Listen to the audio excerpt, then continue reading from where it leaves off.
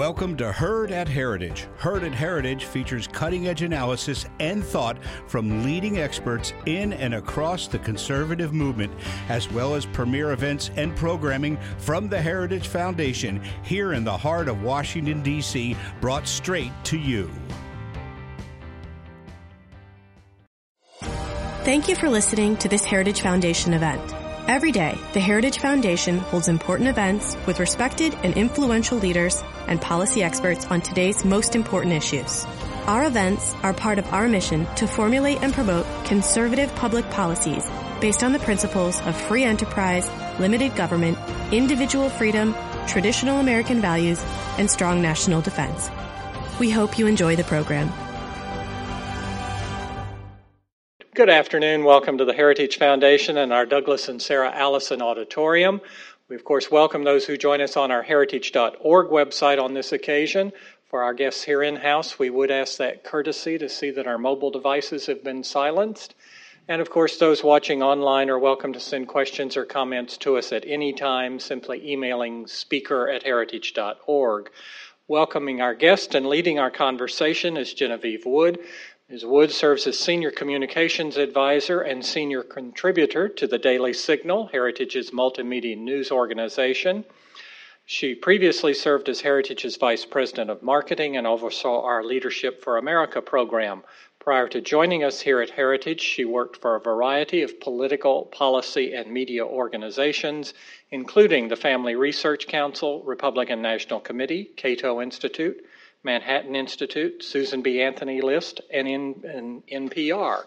I'm so glad, Genevieve, you could finally settle down with a job. Please join me in welcoming Genevieve Wood. Thank you. Thank you, John. Yeah, as you can see, I ran out of other employers to work with, so now that I'm at Heritage, I have to stay. It's my great pleasure to introduce our guest today, and I know she doesn't need a big introduction because I know many of you just see her and you automatically know who she is. But you haven't always been at Fox News. Harris got her start also in the local TV market. She worked in Kansas City. She worked in Minneapolis, a host of different places before settling at Fox, where now, as you know, she's the co-host of Outnumbered and the anchor of Outnumbered Overtime. And I just saw her on the air. She was literally on up until I think about 2 o'clock before coming over here. So thank you for making time for us here. Oh, of course. The IG report was dropping, so it was tons of breaking news. We saw that. I was like, I hope they don't hold on to her and say she can't come. We're going to have plenty of time for you all to ask questions. We're going to have a conversation first. But here's a news anchor, and somebody who can talk about a lot of things in the news. But she's also here today as an author, and I would say maybe a life coach. If you haven't picked up her book yet, it just came out last week. It's called 9 Rules of Engagement, A Military Brat's Guide to Life and Success. And I've had the pleasure of reading through it over the weekend. And one of the things that she talked about, and I would say the whole book, if you would say, is really a life lesson and can be life lessons. And one chapter in particular, I think, speaks to it. But the whole book is really filled with concrete advice to help readers discover what Harris refers to as the mother of all goals, living your purpose. And I think every chapter in here that gives advice really is pointing towards that. So Harris, let me ask you first, why did you decide to write the book? Well, I grew up military. I was born on an Army base in Georgia. And, I'm often asked with different audiences that I speak to through my motivational speaking, why is it that you are so confident in what you do? Why do you feel like you are right where you need to be?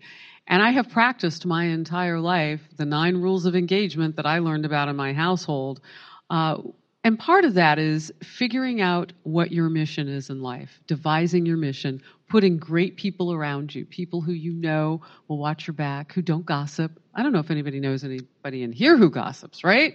Who are not negative, what I call recruiting your special forces. So I wanted to take that military background and overlay it on what I see are some challenges right now for people. We've got a job market that has room for people now. And that means that more and more are going to be at every stage in their lives, are going to be auditioning for jobs, interviewing. And how do you show your best self when you go in? What are your tools that you have in your toolkit that you should be taking out? How do you missionize your life is my question for you. Are you supported in your everyday lives to make your dreams come true? And as we become a more skilled and differently skilled work environment for people with those jobs that have opened up, It's interesting to see how well prepared you'll be for competition. So I think it's very important to do this now. I also see new threats around the world, just militarily, and I see our military responding and changing in ways that we can all learn from. You know, our ability to be resilient when it looks like the odds are against us, our ability to change course when things aren't quite working out. We're needing to do some of that around the world. And as we meet with countries like North Korea, and potentially we don't know what's coming down the road, but the last president met with Cuba. These are communist-type nations and rogue regimes and whatnot. Our military's task and purpose changes a bit. And its mission is sharpened in different ways. We know that cyber, for instance, is something that we need to pay more attention to now. So I'm looking to the military, as I always have, to kind of answer back on challenges that may face us. I do want to say one thing if I can. So today is June 14th. It is the day that the military was founded in the United States of America. I think some of you know, more than 200 years ago. It is also my father's birthday. So if he were ever looking for a reason, that combat pilot dad, he looked no farther than the day he was born. I think the good Lord was just trying to make it easy for him. Right? Like, yeah. It's also the President of the United States' birthday as well, a Commander-in-Chief. So this is an interesting day, and I'm glad to be here with all of you. So thank you for having me. We're delighted to have you. You referred to BRAT on the book. I didn't. Yeah. Does anybody know what BRAT stands for? Well, we know the meaning. Yeah, we know the meaning. But I didn't realize it stands for Born, Raised, and Transferred. Yeah, it's an acronym. You know how the military loves its acronyms. But I can be the other way too, I suppose. But yeah, and it really talks about that ability to adjust to any situation. And I happen to be born on a military base. I was raised on them in this country, in Germany. And I certainly have transferred quite a bit, and that is not exclusive to me. I mean, that's kind of the thing. You start off really, I think, every chapter with stories really from your dad's life and his service in the military, and just war stories. But what I thought was also really interesting was you talk about it kind of as, when I was a child in these situations, here's what I was observing. Mm-hmm.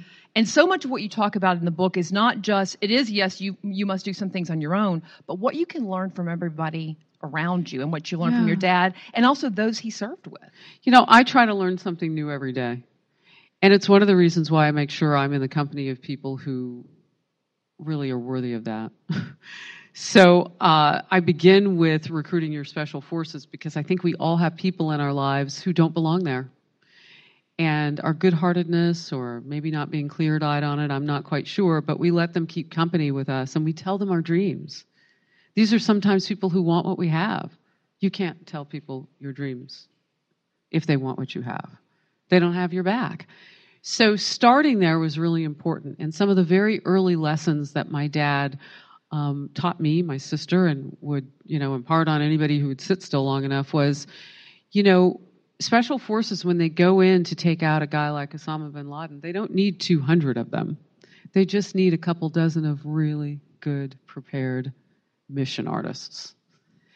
And I implore everybody to take a look at their situation today, and is there somebody in your life who is a drag on your energy, who is pulling you back, holding you back, or not supporting you? Get rid of those people.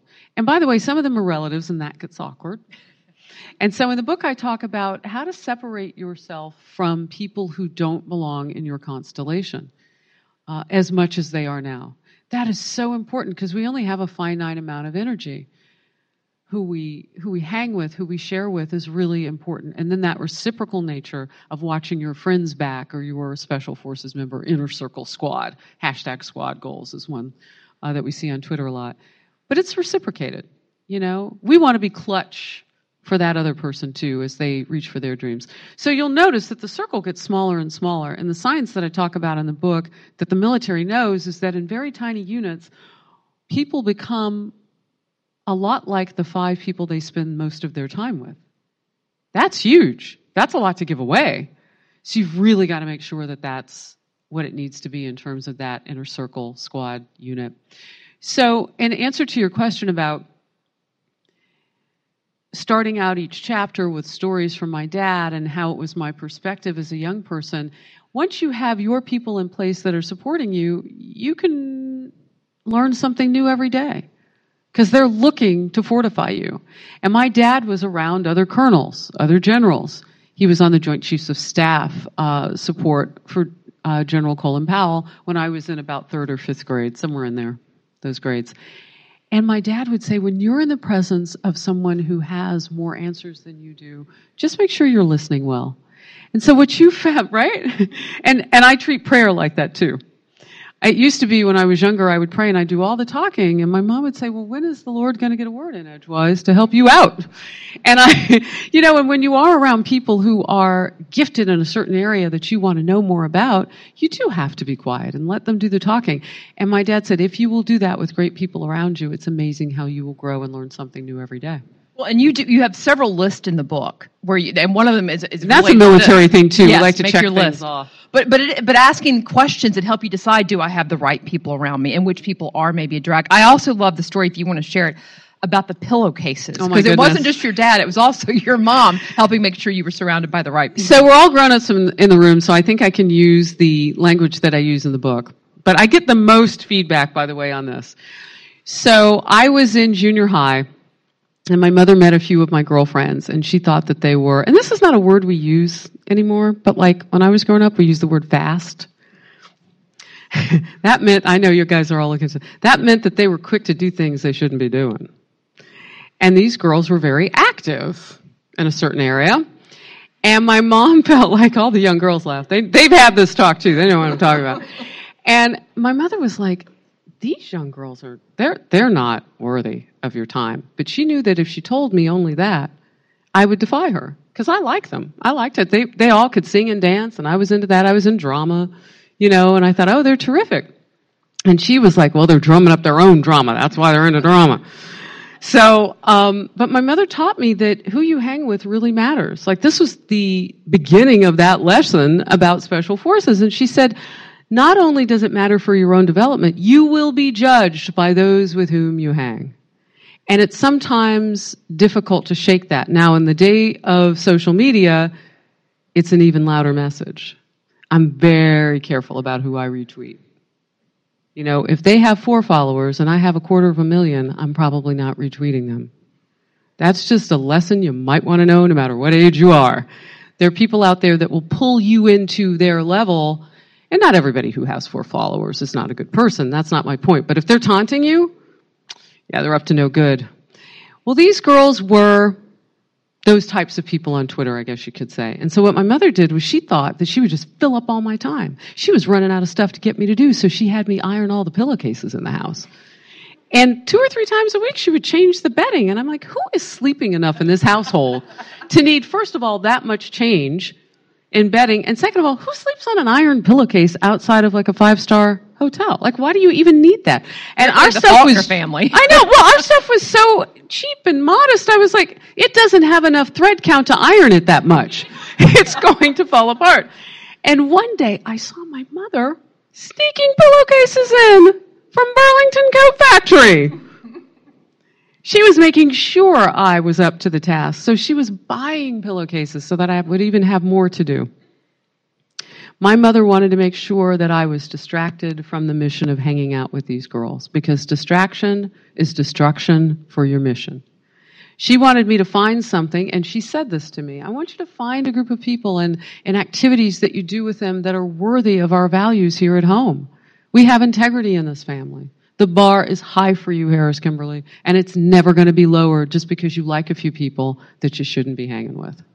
So the pillowcase thing, thank you. I think it resonates with people because it was hot in those areas where my mom would have me do this in a small laundry room. So it was like 1,000 degrees in there with a hot iron.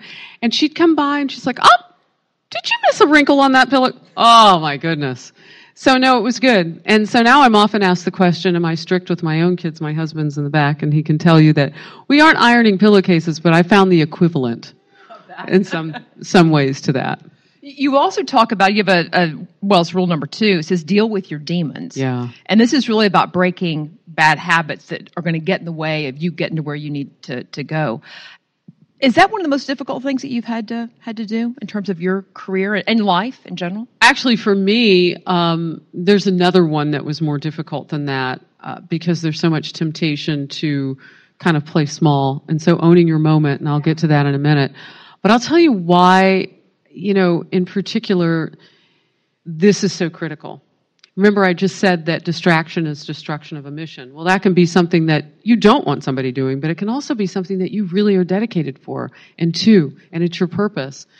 And if you have things about you that are distracting, you can't go forward. And so the military knows this.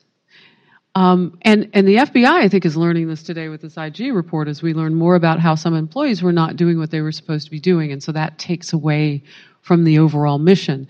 The military knows this as well. So what have we dealt with that we know that are demons? The VA hospital situation has been particularly difficult for the military, but they're dedicated to have it happen. They're going to make the situation different and better. They're going to need lawmakers probably to help that case. But, they have faced things along the way. One of the reasons why my father joined the military is because he thought it was the great equalizer.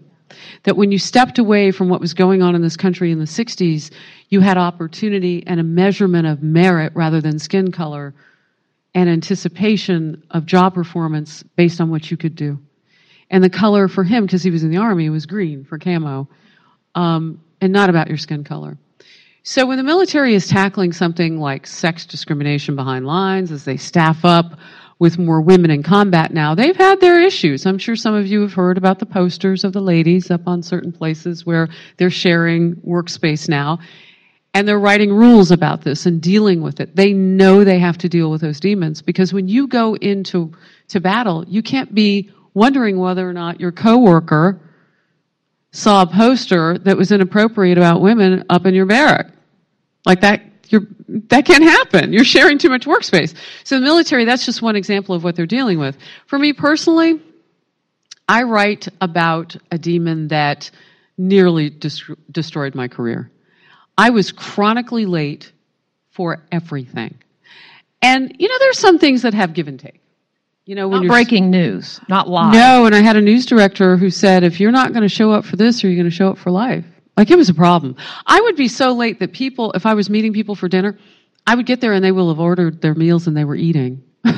So this wasn't 15 minutes of fashionable lateness. It was insecurity that was driving it. I felt like I wasn't enough. And I really needed to deal with that because it was manifesting itself in being late, but there are a lot of ways that insecurity can manifest itself. So I encourage people right out the gate that once you get your squad straight, work on yourself because it's the human element of your journey that's going to make a difference. And I think about how much time I wasting time. Like I would I would say, well, I have to be at this place in 15 minutes. I don't know how I'm going to do. I'm not sure if I can get there on time. What should I do now? Should I do my hair or my nails? I was never at a place on time. And there were newscasts where literally I would breeze in and my tush would hit the seat as the music was playing. Because I was insecure. I wasn't sure that I was enough. And my mother had it. My dad had it. He's like, how can you run a mission in your life? And everything with him is, the only thing he's short of is like the A-Team theme song from the 80s. He gets ready to go buy a bottle of Tylenol, children's Tylenol for my kids when he visits, and you can hear, dun, dun, dun, dun. You see like the big A-Team getting out of the chopper, and I mean, everything's a mission. My husband can attest to everything's a mission with me, right? Yeah, I make a lot of lists. You mentioned that. The 9 rules of engagement will change your life. They will make you aware of the areas where you need to work, shore you up, and give you the one thing that I promise you military brats have in common. We are super resilient. Well, and I will say, some people may say, oh, well, this is a good book for people who are just getting started in their career. And oh, no.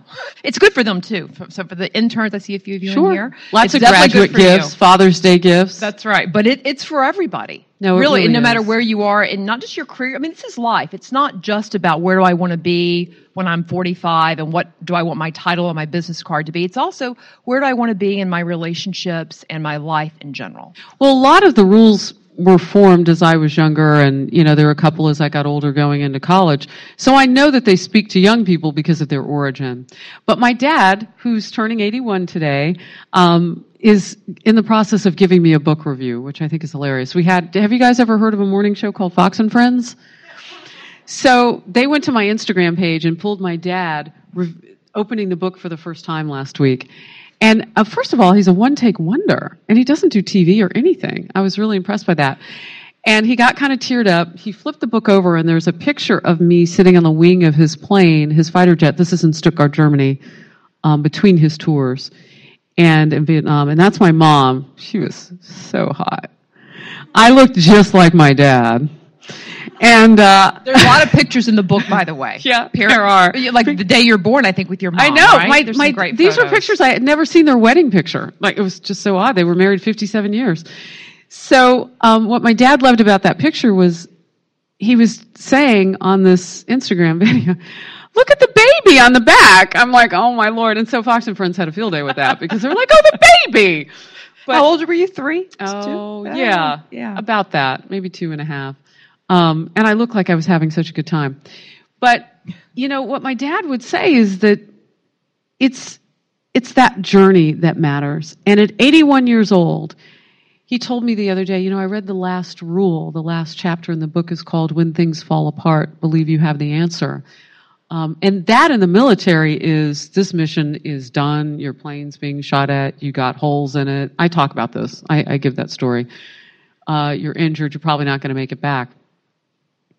And in life, for my dad, the only thing that ever felt commensurate to that was losing my mom about 1.5 years ago.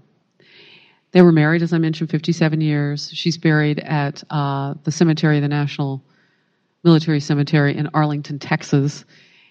And he saluted her the day of her military spouse funeral, saying, "The greatest civilian warrior I've ever known." And he said when he read that chapter, he felt like that was a rule that was meant for him. He said, "I really didn't think I needed much more and that I maybe had learned as much as I could learn." He said, "There was so much about your mother I never knew because I got to read it through your eyes. And I got to see that you really are as resilient as we ever hoped that you could be, that you're passing that on to your girls and you're telling every man, woman, and child that they can be that resilient too. No matter what you're facing, you can come out on the other side a winner. You can land that plane with holes in it." And he's 81, so I know there's something in there. My faith tells me that whatever you're supposed to get, you're going to get. Yeah, and I'm busy enough that to write the book, I figured somebody must need this. That the good Lord has put this on my heart, and some of the stories are funny. Like I pillowcases, for example. People love that. But you've been writing for a long time because I have. As you go through this, you refer to the fact that you go back to your diary. Yeah, so I kept a diary. Yeah, and so many of these were things that you actually lessons you were learning at the time. Yep. Not that you'd forgotten, but you'd written that down and really thought about it, and those kind of became some of the rules. Well, and it let me know too the kind of impression that things were being made on me at the time. When I was in 11th grade. And I wrote about one of the rules, and to read it now on those tattered yellow pages with my little key. Anybody have a diary that had like a little key? And I thought I could keep my mother out of it. And she would take like a hairpin out because you can see her hair was like pin curled. She would work that lock. I knew she read it. And she was like, "No, I'm not reading your diary." And I'm like, "Please." But anyway, I wrote all these things, and it's the beginning of journalism for me. I journaled about what I heard other military leaders and my father talking about in terms of, okay, well, that didn't work out. Well, why didn't so-and-so have a backup plan? You always need a contingency and that sort of mission planning, if you will. And also just about playing big in your life. You should star in your own movie. And I think sometimes people are this big in the way that they see themselves as a whole. And what I hope I'm doing with this book too is teaching us that the military has special days. They have on base, they'll pin you, you'll get a rank change, you'll go from captain to major to lieutenant colonel, there are lots of ways, but do you know why they do that? It isn't to boast or to help others boast. It isn't to celebrate that they're so perfect or so great, because remember, they have their own demons. It's so that we can get practiced at letting other people shine when it's their time. And that's the chapter, the rule, if you will, on owning your moment. Your moment. Yeah. So you own yours, and you be sure to praise and let others own theirs.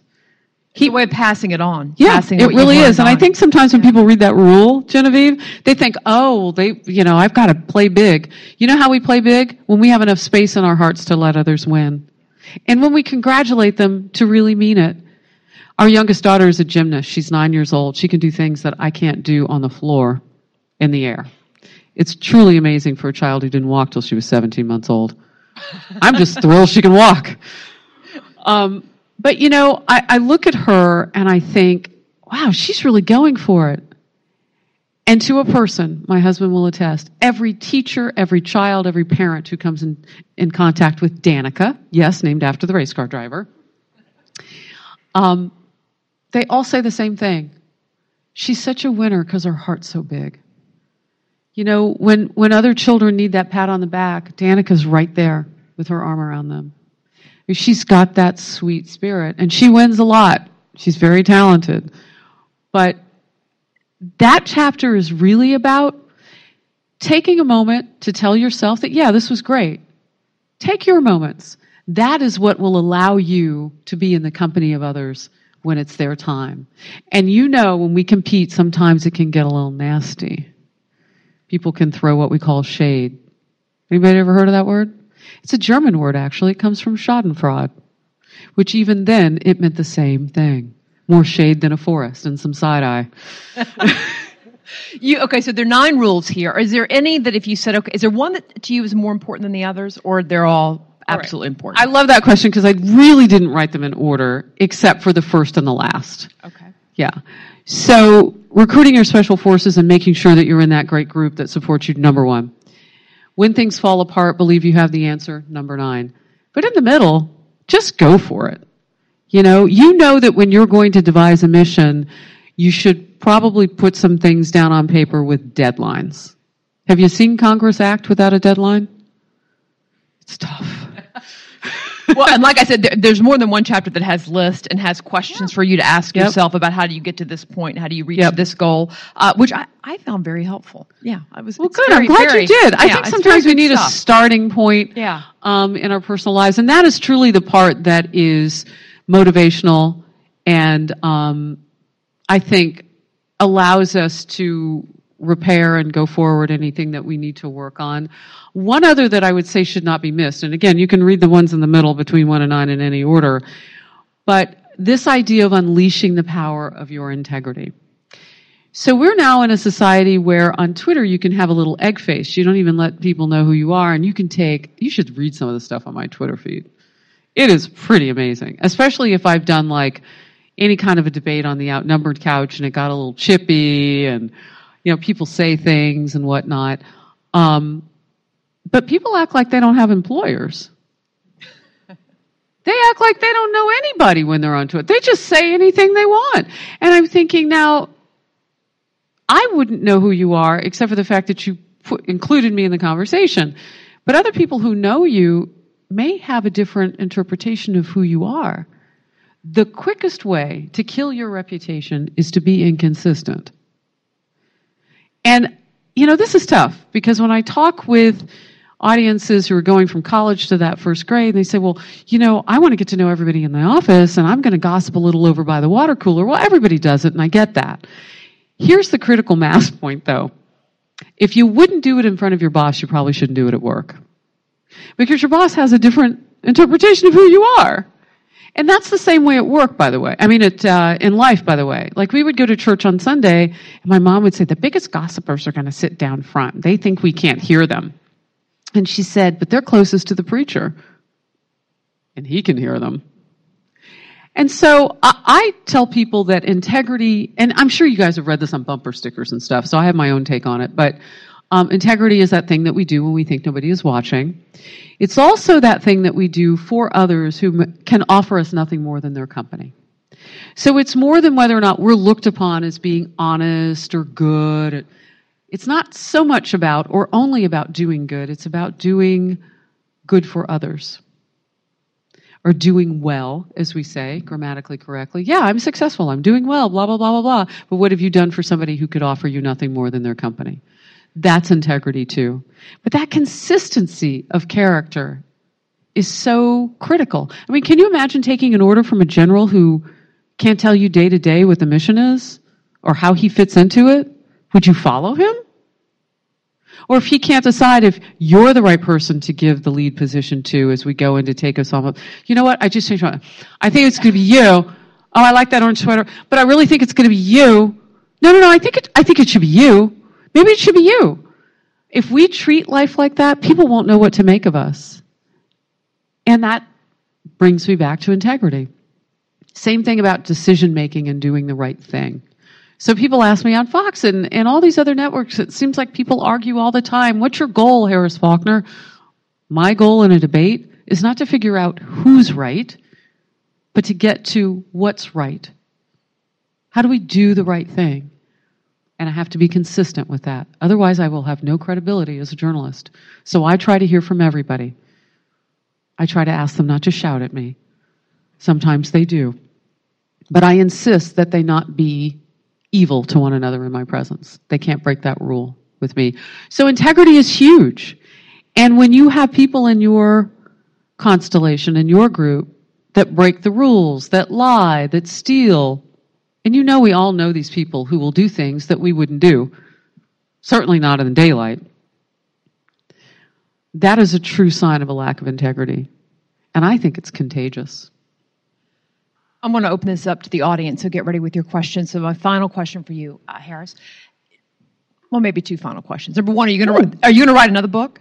Well, this is my second. The first one was about being a stalking victim, which I talk about in here because the case has moved forward, and the stalker who tried to kill me. Now there's another chapter to that, so that's in one of the chapters too. I don't know. You know, what I really want to do is get feedback, particularly from other military. Are there any military members or brats in here? Really? Oh my gosh, can I give my microphone away? Or you guys come up. I just want to, oh, you have another one. Look at this. Thank you. I just want to know, did you serve? Were you a brat? What's your name? Hi, I'm Terry Baker. I retired from the military in 2005. Okay. And I'm working for a small defense company out in New York here in the local office. Excellent. What branch? Army. Army. Thank you for your service. Yeah, it was a Great pleasure. to see you, Terry. Wish I could do it again. Wow. God bless you. Thank you. All right. And I'm going to guess you're a brat because you're not old enough to have, well, I don't know. Maybe you are. No, I'm a military brat. So my father is in the Army. And then my better half, my fiance, is also in the Army. He's actually about to be deployed. So you're going to be a military spouse. Oh, yes. Yeah. Yeah, we'll just keep the military. We serve with the person serving. Yes. Yeah, the whole family serves. It takes a team. Yeah. It takes a team. Well, thank you for your service as a military dependent.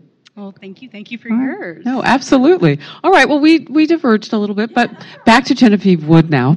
Yes, back. So, one of the people that you spoke to, several people beyond just your dad and the folks that he served with. You talked with General Jack Keane, who I know many of you will recognize from Fox, and several other members of Congress who also had military experience. Women who served. What was your intention in doing that? Why did you want to bring them? Because you had so many great stories on your own. Why did you want to bring them? Thank you. Well, because I wanted to, first of all, as any reporter would do, edify my material with sourcing and more facts. And I just went in search of that. And I tried to choose people who were public enough that they would have been both witnesses to things that happened in the military and also people witnessing them doing it. And I thought that was really important because I can have the perspective of I'm learning from these people, but are other people learning? And so, and not only did I, for the book, interview people who were in the military, but I would interview people in their sphere because I wanted to know what things about what I'm talking about did they find in these people who served. And the consistencies were really overwhelming. Like we really did have a shared experience. Now, if you broaden that out, what does that mean for the rest of America? The military serves irrespective of politics. It is patriotic. It is patriotic. So I have a definite feeling about the national anthem. I was an anthem singer for a while. I actually sang at a couple of NFL games, big ones, like 70,000 people. But I won't get into that. We don't have that Own your moment. Own your moment. Right. We won't get it. But, patriotism to me is personal. It's the thing that allowed my dad to look at this country in strides of racial challenge in the 60s and say, I want to serve. Because I know that it would be great of me to serve a country that I love so much, even as it struggles. I believe in America. I'm going to open up now to the audience and just ask when we bring them, please do wait for the mic because we want the audience who's watching, who's not here in the room with us to be able to hear your question. So just raise your hand and we will come to you. And we'll ask you also to please state your name, just so Harris knows who she's Definitely. talking to. Okay. All right, we'll come right back up here to the front first. Oh, right, to the brat. He says, now that we know what it stands for, it's okay to use it, right? So my name is Lexi King, and I'm an intern at the Heritage Foundation with the Daily Signal and Communications Department. Starting that resume. Yes, starting it off very strong. But my question was, so in my life, I was in Air Force ROTC for the entirety of my freshman year, and I received a full scholarship and had it taken away for a fish allergy. I was medically disqualified. Oh, my goodness. So, and that's what I wanted to do for my entire life. So, and you kind of have a chapter on how to deal with, big struggles or, to have such a crushing thing happen in your life. How do you backtrack and create a new plan? Well, I talk about in the book that we don't bounce back, we bounce forward. So everything that you went through is a lesson that you need to go forward. I don't want you to try to erase anything, forget anything. You need all of it. There's a reason why you went through what you did. So I want you to embrace that first. We have to start where we are. So let's celebrate you for who you are at this moment. And I want you to do that for yourself. I want you to take a real good look at the people who were with you when things didn't work out. How long is that list? Pretty small. Are those people still with you now? Yeah. Thank them as often as possible. Because those who will get out and push the limo with us are very different from those who will ride with the sunroof open. So thank them. But where you start is with that support and with that team. And do as much as you can to figure out what your next dream is. So I think it's great to journal. I'm a big fan of that.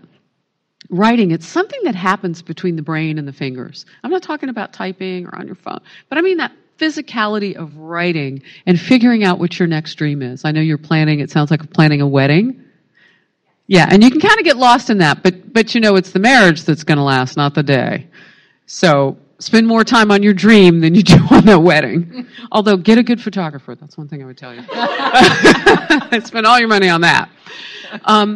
But what you want to start to do is open up like a flower and figure out, okay, let me have as many experiences. And it may not come right away. There was something that drew you to the military. There's something else out there that will allow you to serve.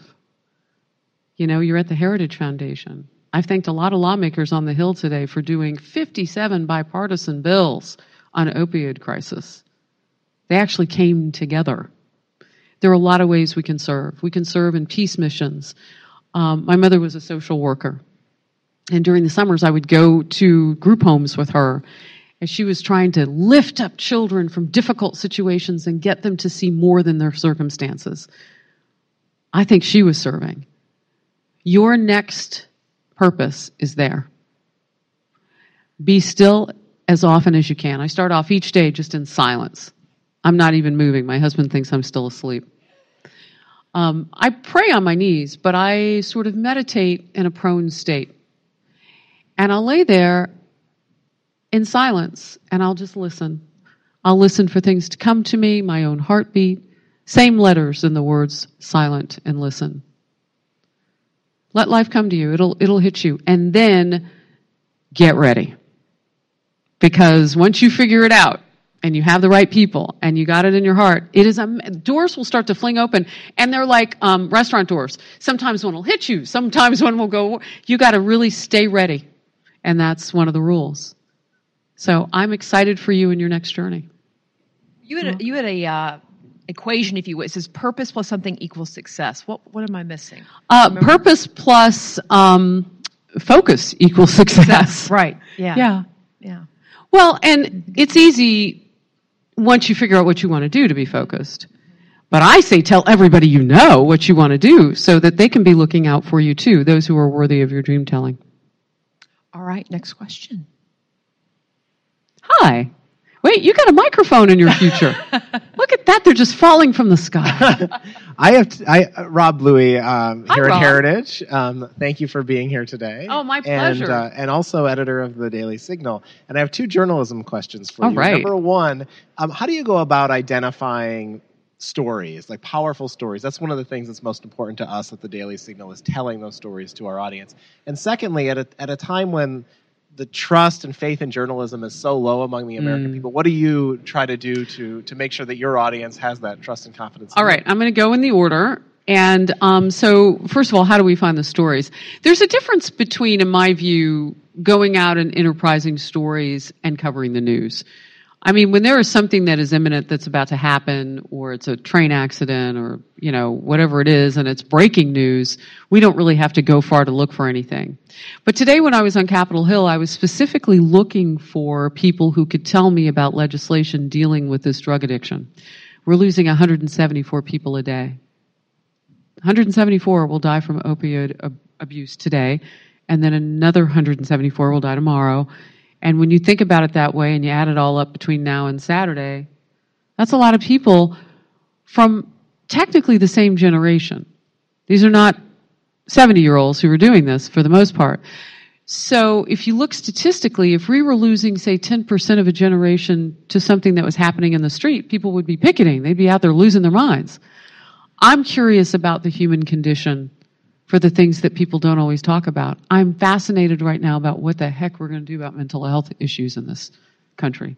We don't even want to talk about it. We treat it like it's goo or worse.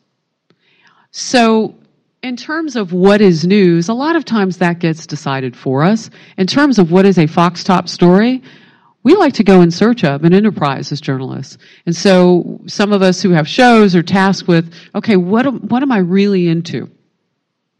We're in a place right now where there's a hashtag #MeToo movement. So it's kind of the moment for women. And I think there is a sensitivity for women's stories. For me, personally, I'm interested in the future. Like we've seen kind of what the past did with that issue, and we see people coming out of the woodworks, the Bill Cosbys, the Harry Weinsteins and whatnot, who were operating like predators. We get that.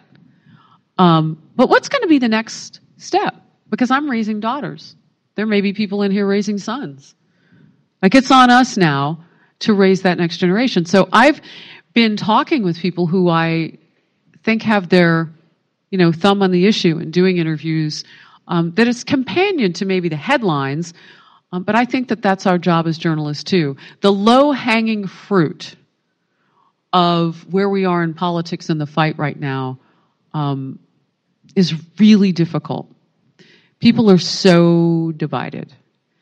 And so when I do cover those stories that are political stories, I try to look for things that can bridge a divide. One thing that I know that the Heritage Foundation does, because I follow you guys and I see the writing and I have some of your great stars on my show sometimes, you bring forth an issue and you ask a bunch of different people from all walks of life to give you input. That's how journalism should work. You want to know why people don't trust us as much? That's your second question, right? Because not enough of us are doing that. Lazy. Opinionated, biased, disillusioned. There are a lot of words that we can throw out into the spectrum now where journalists are. We have a situation where at least once every month or so, information is leaked that maybe a journalist should have double-checked on that. Was any of it classified? That's a national security issue. And just because we have the First Amendment doesn't mean that we just get to run wild with leaked information. Are we couching that leaked information? Are we triple checking our sources? Going back and saying, look, you didn't tell me this, but I have 2 other sources on this. If you become my third, can you give me good information about what really shouldn't be released outside of? That's responsibility. And when you don't act like that, people lose faith in you. That's why we are where we are. And then you've got some who fill in the gaps. You know, I wear fake lashes, so I know a little something about fake. But they like a little fake news. And they like to fill in the gaps with stuff that didn't actually happen. And then come back later with a clarification. The clarification is never on the front page. You ever noticed that? It's never. So there are some responsibility points that I think that we can hit as journalists. Do I think we can bounce forward? Absolutely. And I think sometimes social media makes certain people lazy too, because they figure, well, if it's on Twitter, I don't really have to vet much. Oh, you got to do it even more so. There are millions of people who may believe what's there, and if you have an opportunity to report the facts, go get them. Did that answer your question? You're welcome.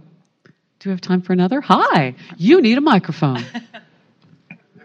Oh, there are 2 coming your way.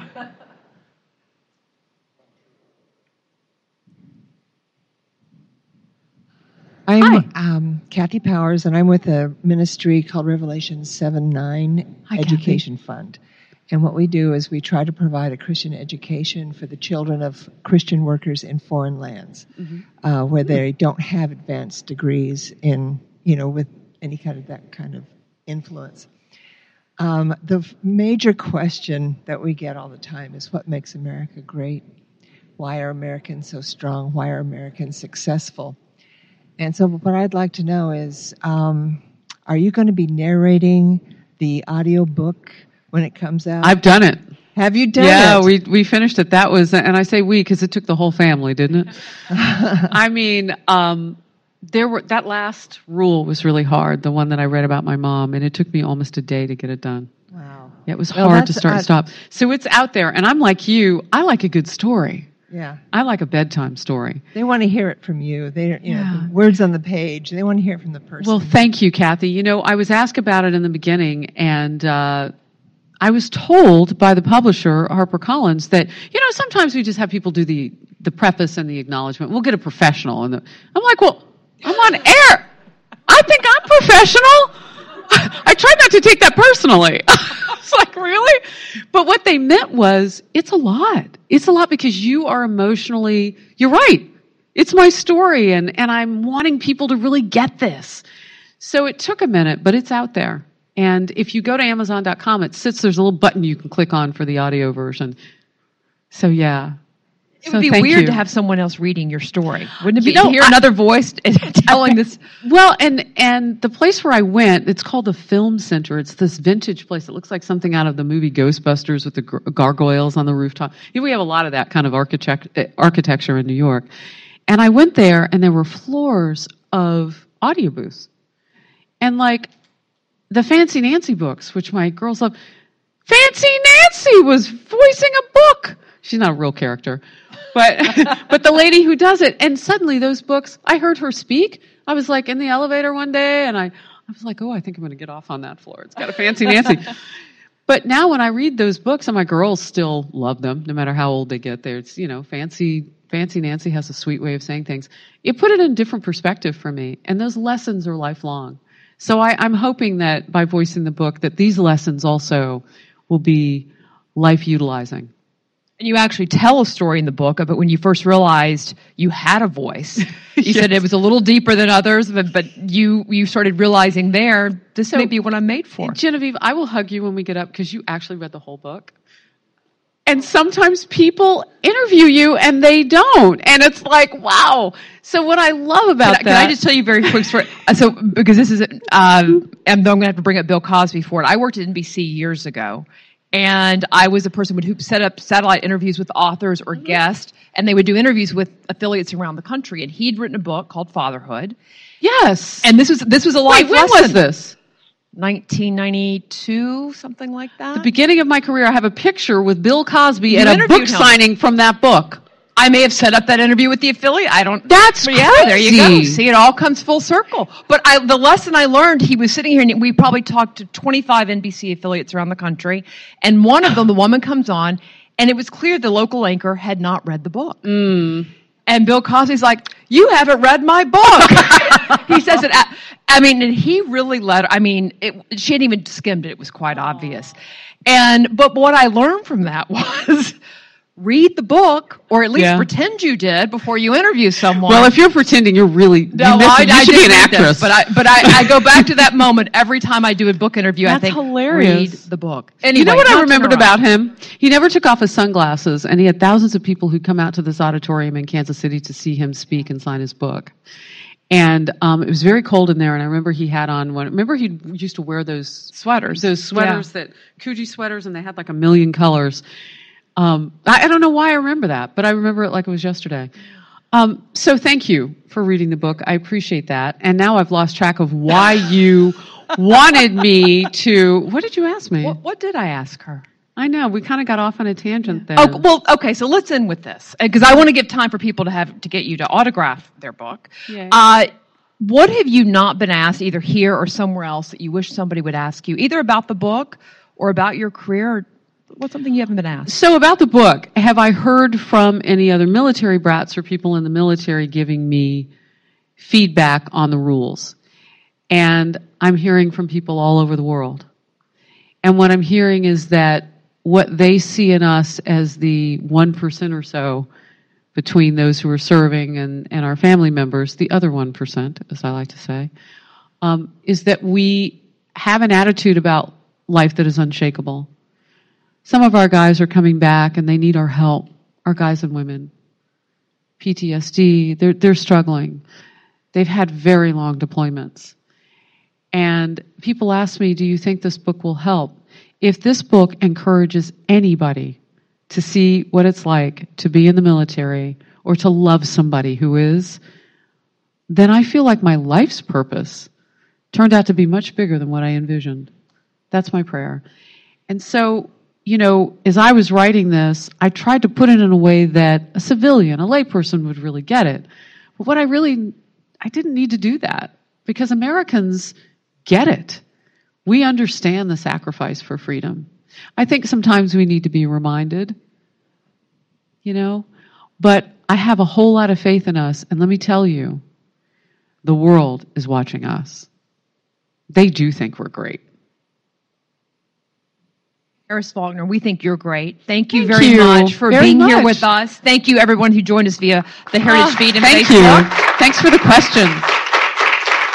And I'm going to invite everybody to pop outside. We have stacks of books. Nice. And so people, if you would like to get your copy and have it autographed by Harris, we would love to do that. Thank you very much. Thank you, everyone. My husband, Tony, too. Thank you for being in the audience. Tony, what would you like to ask your wife that I didn't ask her? Oh, my goodness. Thank you for coming. He wants to know what's for dinner. Well, so if you go right out these doors here, we will have a lineup and we'll bring you out. Okay, yeah. Let's do it. Thank you again, everybody.